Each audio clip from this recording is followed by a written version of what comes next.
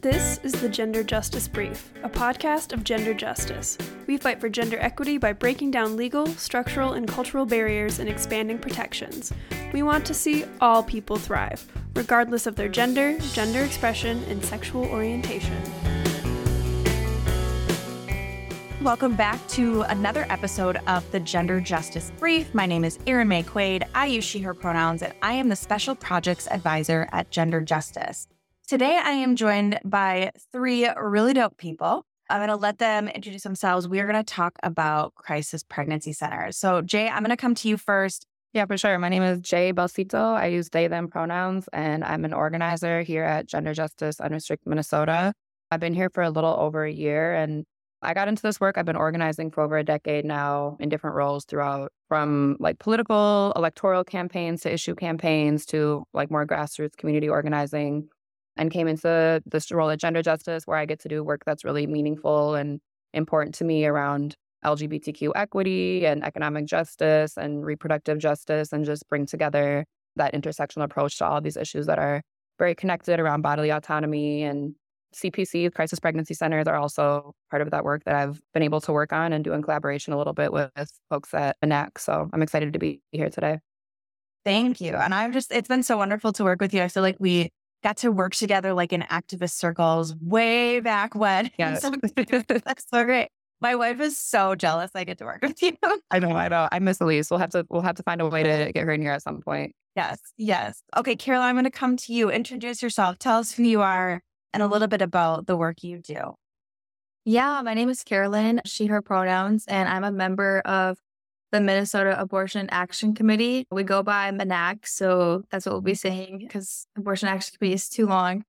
But I've been in MNAC for about a little less than 1 year, and I come to it with a lot of experience in the reproductive health world, especially menstrual health, like periods, and a background in public health, but hadn't done much organizing until I got to MNAC, and it's been a really great place to learn and grow and understand more, and it's really, I think, where a lot of the work is getting done, so it's really exciting, and Olivia can explain more about the history of MNAC and all that. Yeah, I was going to go to Olivia and have Olivia introduce yourself and tell everybody who you are, pronouns if you care to share, and then, give us a little overview of MNAC. For sure. Yeah. I'm Olivia. I use they, them pronouns. I guess you would say I'm a founding member of MNAC because we started as a coalition of a lot of different organizations when Roe was overturned, identifying the need to have grassroots action around abortion rights in Minnesota. And so I actually come out of the student movement. I was a student organizer with SDS, or Students for a Democratic Society, at the University of Minnesota. And we were one of the groups that called the initial protest in reaction to the Dobbs decision and then the overturning. And I was graduating at that time, so it just made sense to move into what would become MNAC, or a new group whose sole focus was on not just only abortion rights, but like gender oppression and like bodily autonomy generally. So yeah, we've been around since 2022. We're volunteer run, more focused on, I would say, direct action and being in the streets and in the community and educating people about what their rights are, but also what the dangers of crisis pregnancy centers are. That's our main campaign. So a lot of the advocacy and action that we've done has been around CPC specifically for the past 2 years. And that's such important advocacy because I've been doing reproductive health rights and justice work for 5 years now. And what I've learned is that people really broadly do not know what CPCs are, or if they do, they understand like that they have a certain viewpoint, but don't understand how really harmful they are. And so the work you're doing on the ground is so crucial. I'm just going to read off a definition of crisis pregnancy centers that was used in the Designed to Deceive study that Gender Justice was part of. Crisis pregnancy centers are anti-abortion organizations that seek to reach low-income people facing unintended pregnancies to prevent them from accessing abortion and contraception. And so they do this, I should say, by using deceptive and coercive tactics, medical misinformation, disinformation, presenting themselves as medical facilities. And the modern CPC industry is a well-resourced arm of the global anti-abortion movement. And it's rapidly expanding, CPCs are, and they also evade public accountability while increasingly relying on public funds.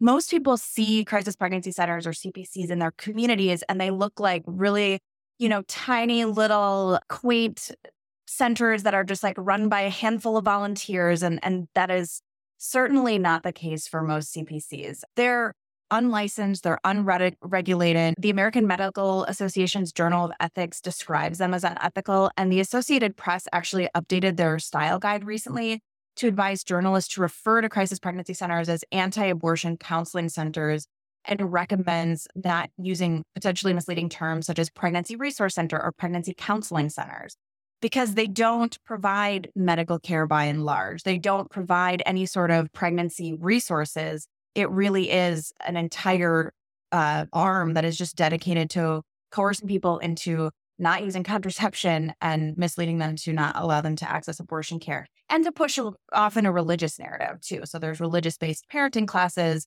that aren't rooted in any sort of evidence-based parenting science, or if there even is, that I know there is. I'm a mom and I'm just doing my best out here. And so that is really their whole point.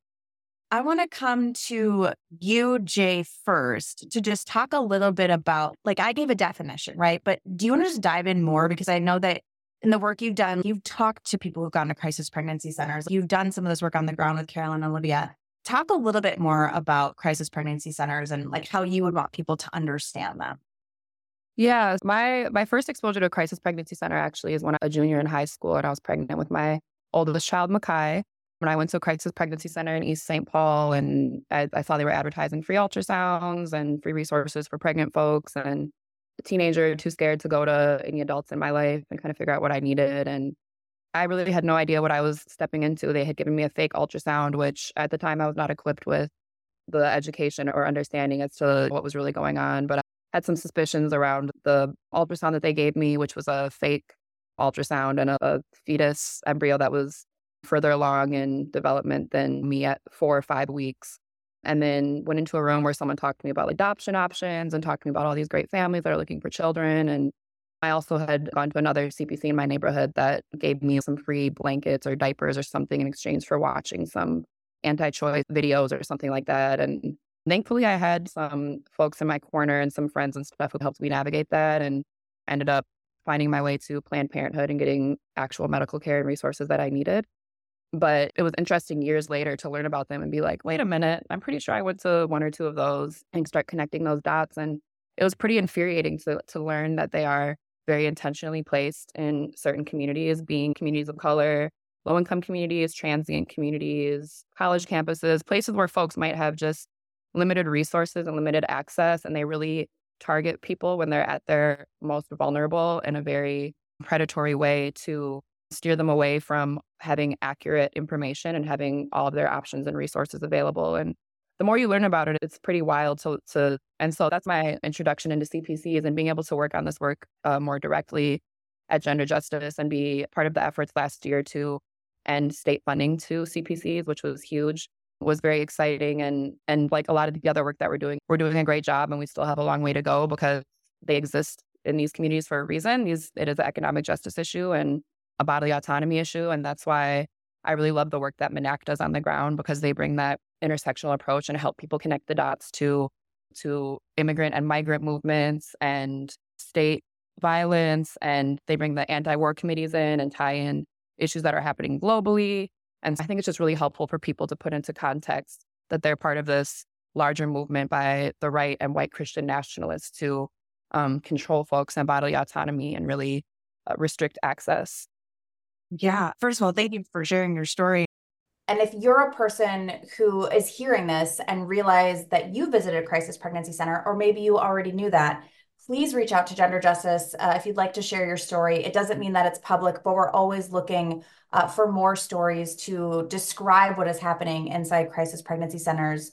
Because again, a lot of people don't realize until many years later that they've been in one. So you can reach out to Jay at jay.belsito, BELSITO, at genderjustice.us. These organizations are performing ultrasounds. They're called non-diagnostic ultrasounds because they're often not performed by real ultrasound technicians that aren't licensed. They're just volunteers waving a wand over a uterus, or have honestly maybe transvaginally too, because if you're only 4 to 5 weeks along, that is horrifying to me. And I think about all the time that people who go in there and are not only getting not real ultrasounds, but also might have an actual healthcare emergency, right? An ectopic pregnancy or multiples where they actually need medical care. And these places don't provide them at all. And I just wonder how many people have been endangered by that. Olivia and Carolyn, I want to come to you both. Is there anything you want to add on top of just how Jay framed crisis pregnancy centers and what happens there and what you've experienced or what you've seen? Yeah, I can go. I think something that comes to mind for me too, and something that we talk a lot about in MNAC is a group that's focused on gender oppression, not just for cis women, obviously, is that these places are also the evangelical backers that fund these facilities are also the same ones who are pushing for anti-LGBTQ or anti-trans legislation on the national level. And I think that it's important to frame crisis pregnancy centers not only as a direct risk to people who are pregnant and in crisis and looking for resources, but also just to the greater movement for gender liberation, right? It's something that people from many different backgrounds have stake in fighting against. It's something that we're really trying to address. And Jay said it's really important for us to also talk about the ways that these places target specific communities and the ways that all different types of groups are affected by CPCs, even if not directly or directly. And yeah, part of our background as MNAC coming from like all these different activist groups that already existed in the Twin Cities, right? We had people who were in the anti-war committee. We had people who were in the Minnesota Immigrant Rights Action Committee, people on SDS, all of these different folks from different backgrounds, like lending that activist experience to crisis pregnancy centers, and our campaign work has been really useful, which is also why we pull those folks in to speak to those experiences at our protests, because we're really trying to build a movement of as many people as possible to know that these places exist and to fight back. So that's what I would add. And it's just really cool too, because successful movements are built on successful movements and by people who've been part of successful movements. And so it's so cool to hear that you're all leaning on that experience and leaning on that to be successful. That's the marker of, I think, another successful movement. Carolyn, anything you want to add? Yeah, both of what Jane and Olivia said are super important and helpful in understanding more about crisis pregnancy centers. And one thing to know is that, unfortunately, they are everywhere. Crisis pregnancy centers, I think there's around 98 or so in the state of Minnesota alone. And there's about 4 or 5 within the Twin Cities. And there's only 9 places to get an abortion in Minnesota versus 98 places, CPCs in Minnesota. They're also all over the country and other countries as well. Like, I know I heard the last Gender Justice podcast about talking about how they are also in South America. And so I think like the more awareness we can spread about them, since they're everywhere, more people will know. And yeah, I think he's also talked about how there's very rarely a licensed physician or registered nurse on staff. So like these places, yeah, they're not real. Like most of them have no real medical advice that they can give you. And there are so many of them. It's just terrifying. Yes. And I think it's important to just name the ways in which. So Jay, something you said that you didn't realize until years later that you'd gone to a CPC, that happens to so many people. They hear about it later on. And, oh, that's what happened to me. It doesn't feel as terrible as like when you list all the things that they do, because it doesn't happen to people all at once in one visit, although some people it does. But it's so nefarious and it's so subtle, right? So you walk in and somebody's there and they're wearing scrubs. That says medical professional, right? But it's just like a volunteer. It's just a person in scrubs, right? Then you go back to where they have a bed like a doctor's office and then an ultrasound machine. So it's feeling like a doctor, right? You have someone in scrubs. They've got a machine. And like in no one's world do they think there's no way that just random civilians can have these things. These are meant for medical professionals. Or they'll use medical mis and disinformation. So they'll talk about things that abortion pill reversal, I'm putting that in quotes, which is not a thing. And it's medical experimentation that they're promoting on people to is essentially what it is. It's a high dose of progesterone after taking the first pill in medication abortion. And any quote unquote success stories are really just a non-completed abortion. So it's like they didn't take the second pill in the abortion pill regimen. And like, it's just high dose progesterone, which has caused severe bleeding. They tried to do a real scientific study on this process and they had to halt it because a quarter of the patients had to be transferred to the hospital with severe hemorrhaging. So it's like they're putting this on billboards and they're having people call. And it's just, I too cannot believe it's not regulated more. I say that as both a human being and a lawmaker. But it really is this whole deception theater that happens from the moment you walk in. And not only that, but they're taking all of the data from people who come in and then they're selling that to the national, international anti-abortion movement for data collection. And they reach out to people after they visit. And I've been known to harass people, right? Text them over and over to make sure that they don't go to an abortion clinic and that all of those things too. So it's really harmful. In Minnesota, up until this past session, so between 2005 and 2023, Minnesota taxpayers gave $3 million every year to Crisis Pregnancy Center through something that was called, and I'm putting this in hella quotes, okay, the Positive Alternatives to Abortion Grant Program. It was created by Tim Pawlenty in the Republican legislature. And we'll link to the show notes, the Minnesota Attorney General's consumer alert about Crisis Pregnancy Center, as well as the Gender Justice Report on Design to Deceive. But it's through work like that we were able to sever the taxpayer funding of crisis pregnancy centers, thankfully, but they're not just funded by the state, right? $3 million per year is not a ton of money. So they still exist and they're still thriving. Olivia and Carolyn, I'm going to come back to you. Talk about some of the things I touched on, this privacy and surveillance, how they're working and operating in the Twin Cities, especially as you've been doing this work on the ground. Carolyn, do you want to take the privacy part? Yes. Yeah. So as we've been discussing, these places are not real clinics, or most of them are not real clinics.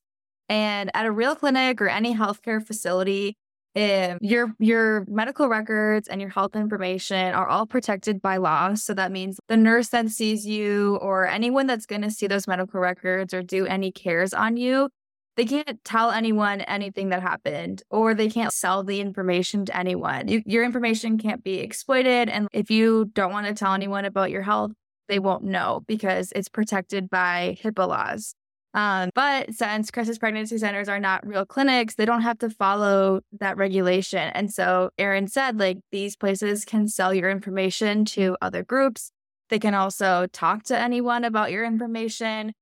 If you wanted to keep your pregnancy private for as long as you wanted, they can tell anyone that you're pregnant, including like parents or other people in your life. And also something to note too is we had a speaker at one of our recent protests at Abrea Northside who talked about how she was sexually assaulted as a minor. And when she went to the crisis pregnancy center, again, she didn't know it was a crisis pregnancy center.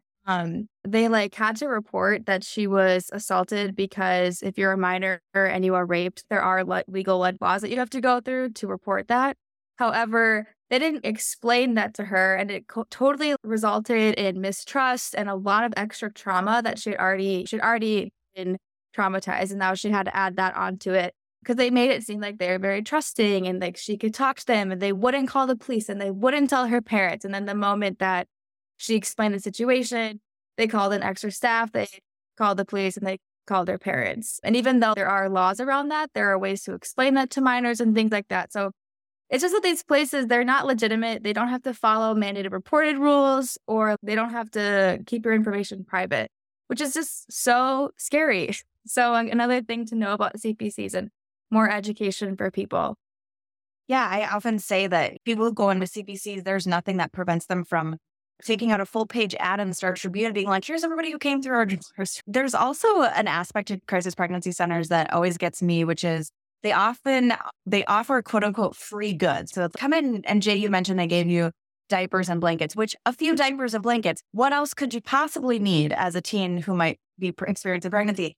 But you had to watch videos first. And so it's not that these items that are given through crisis pregnancy centers are free from strings, right? They might be free from money, but you have to give time, sit through, again, like religious videos or take classes. There's some that require you to go through an entire, give your heart to the Lord Jesus Christ, like to go through that whole thing and be quote unquote saved or whatever. And there have been studies, I can add this to the show notes as well. There was a woman who followed a few people who visited crisis pregnancy centers, and one woman lost her apartment because she was basically told by a crisis pregnancy center that if she didn't keep coming to the parenting classes, she would be a bad mom. And so she went to the parenting classes instead of work and lost her job. So she lost her apartment. Right. And so like that is not free. That is very much costing people. And free would be like you walk in, you get it, you leave. That is not the case with crisis pregnancy centers. Olivia, I wanted to come back to you. Are there other things, privacy, surveillance, tactics? I know a lot of CPCs use their building as like the recruitment place to find harassers for abortion clinics. So anything you want to add to that? Yeah, the last thing you said really sticks with me just because we've been protesting outside of these facilities to let people know that they exist, but also so that the facilities themselves can feel unwelcome in our communities and feel that pressure directly. And in doing so, we have encountered a lot of counter protesters and counter protesters specifically that are organized by the crisis pregnancy centers.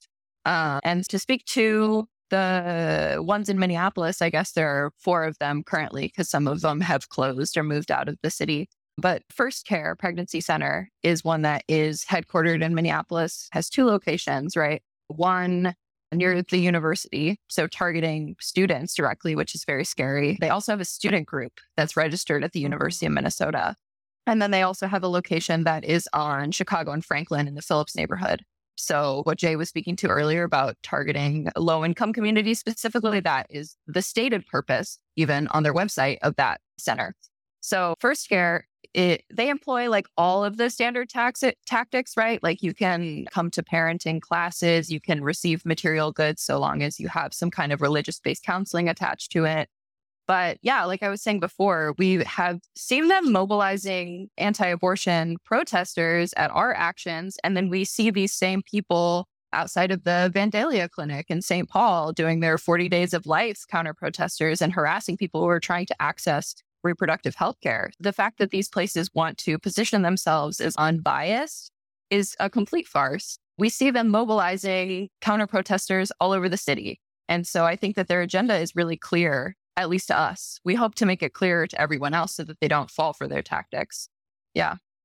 And it's one of those things where they like to push this narrative that if you're a clinic that provides abortion care, you don't provide anything else. But that's not what medicine is, right? Like when you provide healthcare, you provide all kinds of healthcare. Jay talked about a little bit in their story, right? You went to a Planned Parenthood. You have a child now that you were pregnant with at the time. You received healthcare. There's no agenda from a healthcare clinic other than providing you healthcare that you want and need. There is an agenda from a crisis pregnancy center. And so they like to push this narrative that they have one view and that we're on the equal and opposite side. That's not true, right? Like we want people who want to have children. What they don't need is shame, coercion, deception, and 5 diapers. What they do need is real healthcare and a place to live and a livable wage and transportation and culturally appropriate food and public education for their kid and daycare, like actual things that go into becoming a parent if you so choose. And that is the thing that I think gets me, is that all of this time for crisis pregnancy centers, all of this money, all of this energy is solely focused on deceiving and coercing people to not having abortions when they could, if they so choose to. I would love to eminent domain all 98 of these crisis pregnancy centers and turn them into affordable housing for people who do have children. I would love to turn them into food banks and diaper banks and formula banks. Like these are things that actually support people having children when they decide they would like to have children. And everything that crisis pregnancy center they're doing is not that. None of it is that. And it blows my mind when it's, I don't know. And to me, there's a difference between standing outside of a building where people walk into to be like coerced and shamed for their mental health status or their sexual history or their sexual orientation or gender identity or gender expression, and standing outside someone's actual healthcare clinic as they're going to get healthcare. That was just my little rant off that soapbox. Anyone want to jump in with anything before we move to next pieces? I just wanted to add, I'm glad that you touched on the money piece. I think because this is political propaganda and these aren't people who really care about pregnant people and unborn fetuses, these, as we discussed, they're connecting a lot of different issues here, and following the money helped paint a clearer picture of that. And I read that Google earned $10 million from ads misdirecting abortion seekers to crisis pregnancy centers. And once you start to follow the money, it's a wormhole into how really insidious these are and how many people are profiting and benefiting off of these fake clinics. Definitely encourage folks to do some of their own research and kind of look into the ways that there's millions and millions of dollars entangled within these. Let's touch on that last piece and talk about pregnant people do deserve resources. They absolutely do. What they don't need is other people giving their opinion about their pregnancy and their parenting decisions and whether they're going to have or have children, grow their family, all that. But they do need actual resources. And so I think that is so much of where I think people miss that is actually happening in the movement is actual. You talked about this at the top, Olivia, that all of the organizations that you're working with in order to do what you're doing, if you see a through line there, it's actually supporting people and supporting families and the right to live safe and healthy lives in their communities. That's really what this is about, is making sure that people are able to make their own decisions and then have support with whatever decision that is. Yeah, we think a lot about that too. Our goal is for people to have bodily autonomy and self-determination to choose if they want to have a kid, which means that if you are pregnant and you would like to continue your pregnancy, you should have the material needs and the support to be able to do like our desired outcomes to like how do we want CPCs to end are for all CPCs to be, yeah, like you were saying, Erin, to be replaced by like affordable housing or even also clinics and other healthcare facilities, as I think a lot about like greater Minnesota as well, where I just saw something that said, depending on where you are in greater Minnesota, especially northern Minnesota, you're about 2 hours away from a birth center or a healthcare facility.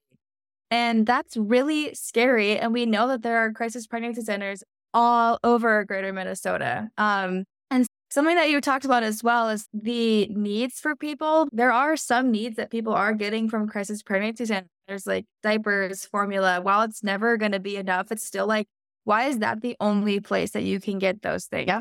Like, why does it have to be a religious institution that makes you feel horrible and misinforms you about things? We would love to see a totally new healthcare system. I know that you probably all feel that way, so no need to like go into all the healthcare things that we want to see changed. But like, why is that the only place you can get a free ultrasound and get help for things that you need? And I think that's what we want at MNAC, is for these places to be change into real healthcare centers, for people to have healthcare and have better social support, like diapers, food, having a country where parents are actually prioritized and not left to anything that they can get in terms of childcare and maternal or parental leaves.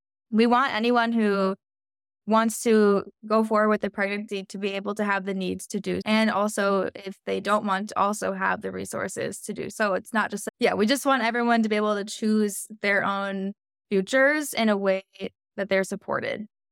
Yes. Our movement is not outcome determinant for individual people's decisions. We want them to make their own decisions. I think about all the time how much, like there are crisis pregnancy centers there's 98. You can look at the map. It's really startling.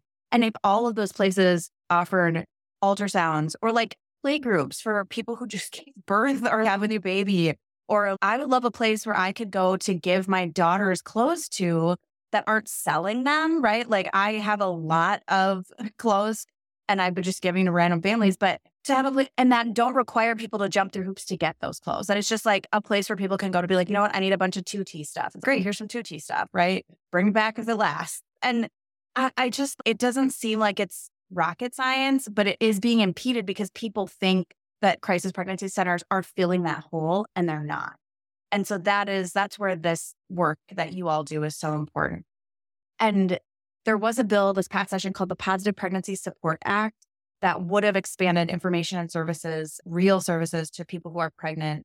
And there was a different program that was started that was called the Healthy Beginnings, Healthy Families, Healthy Pregnancy, Healthy Beginnings grant program. And that was to reduce infant and maternal mortality, which, let me tell you, crisis pregnancy centers are part of the increase in maternal and infant mortality in this country. So our abortion ban, and to help make sure people have the support they need. But it's not enough, right? We need so much more.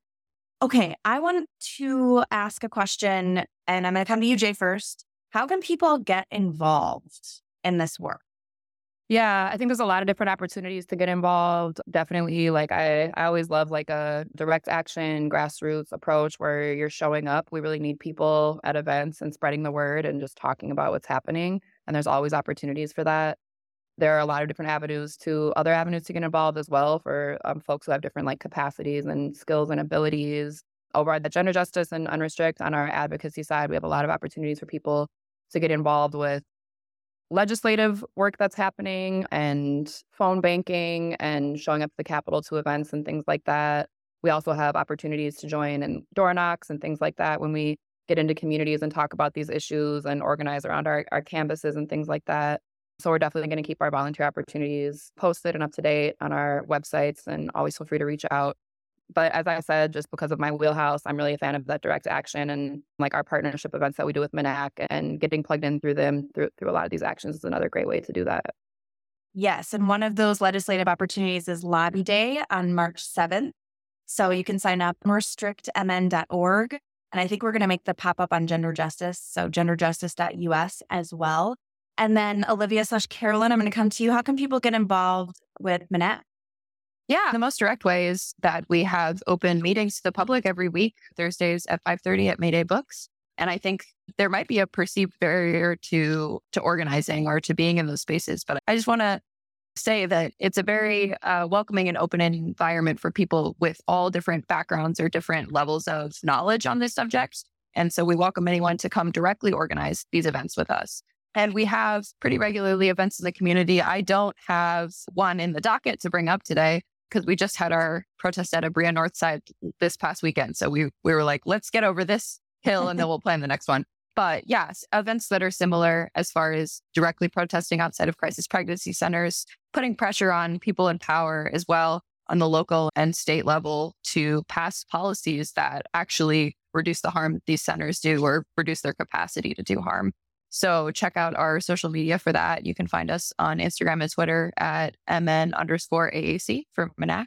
But yeah, just showing up and being part of the movement, I think, is the most important thing, because in these places where crisis pregnancy centers operate, we've gotten a lot of support from neighbors just seeing us out and talking to people. And so if you can be one of those people on the ground to have those conversations and help us move this forward, that's really great as well. So. Yes, that's great. I love that. One thing I always think of is if you're a person who is really into doing stuff with your city, look at your city zoning laws, because a lot of city zoning laws are really specific about what can be where.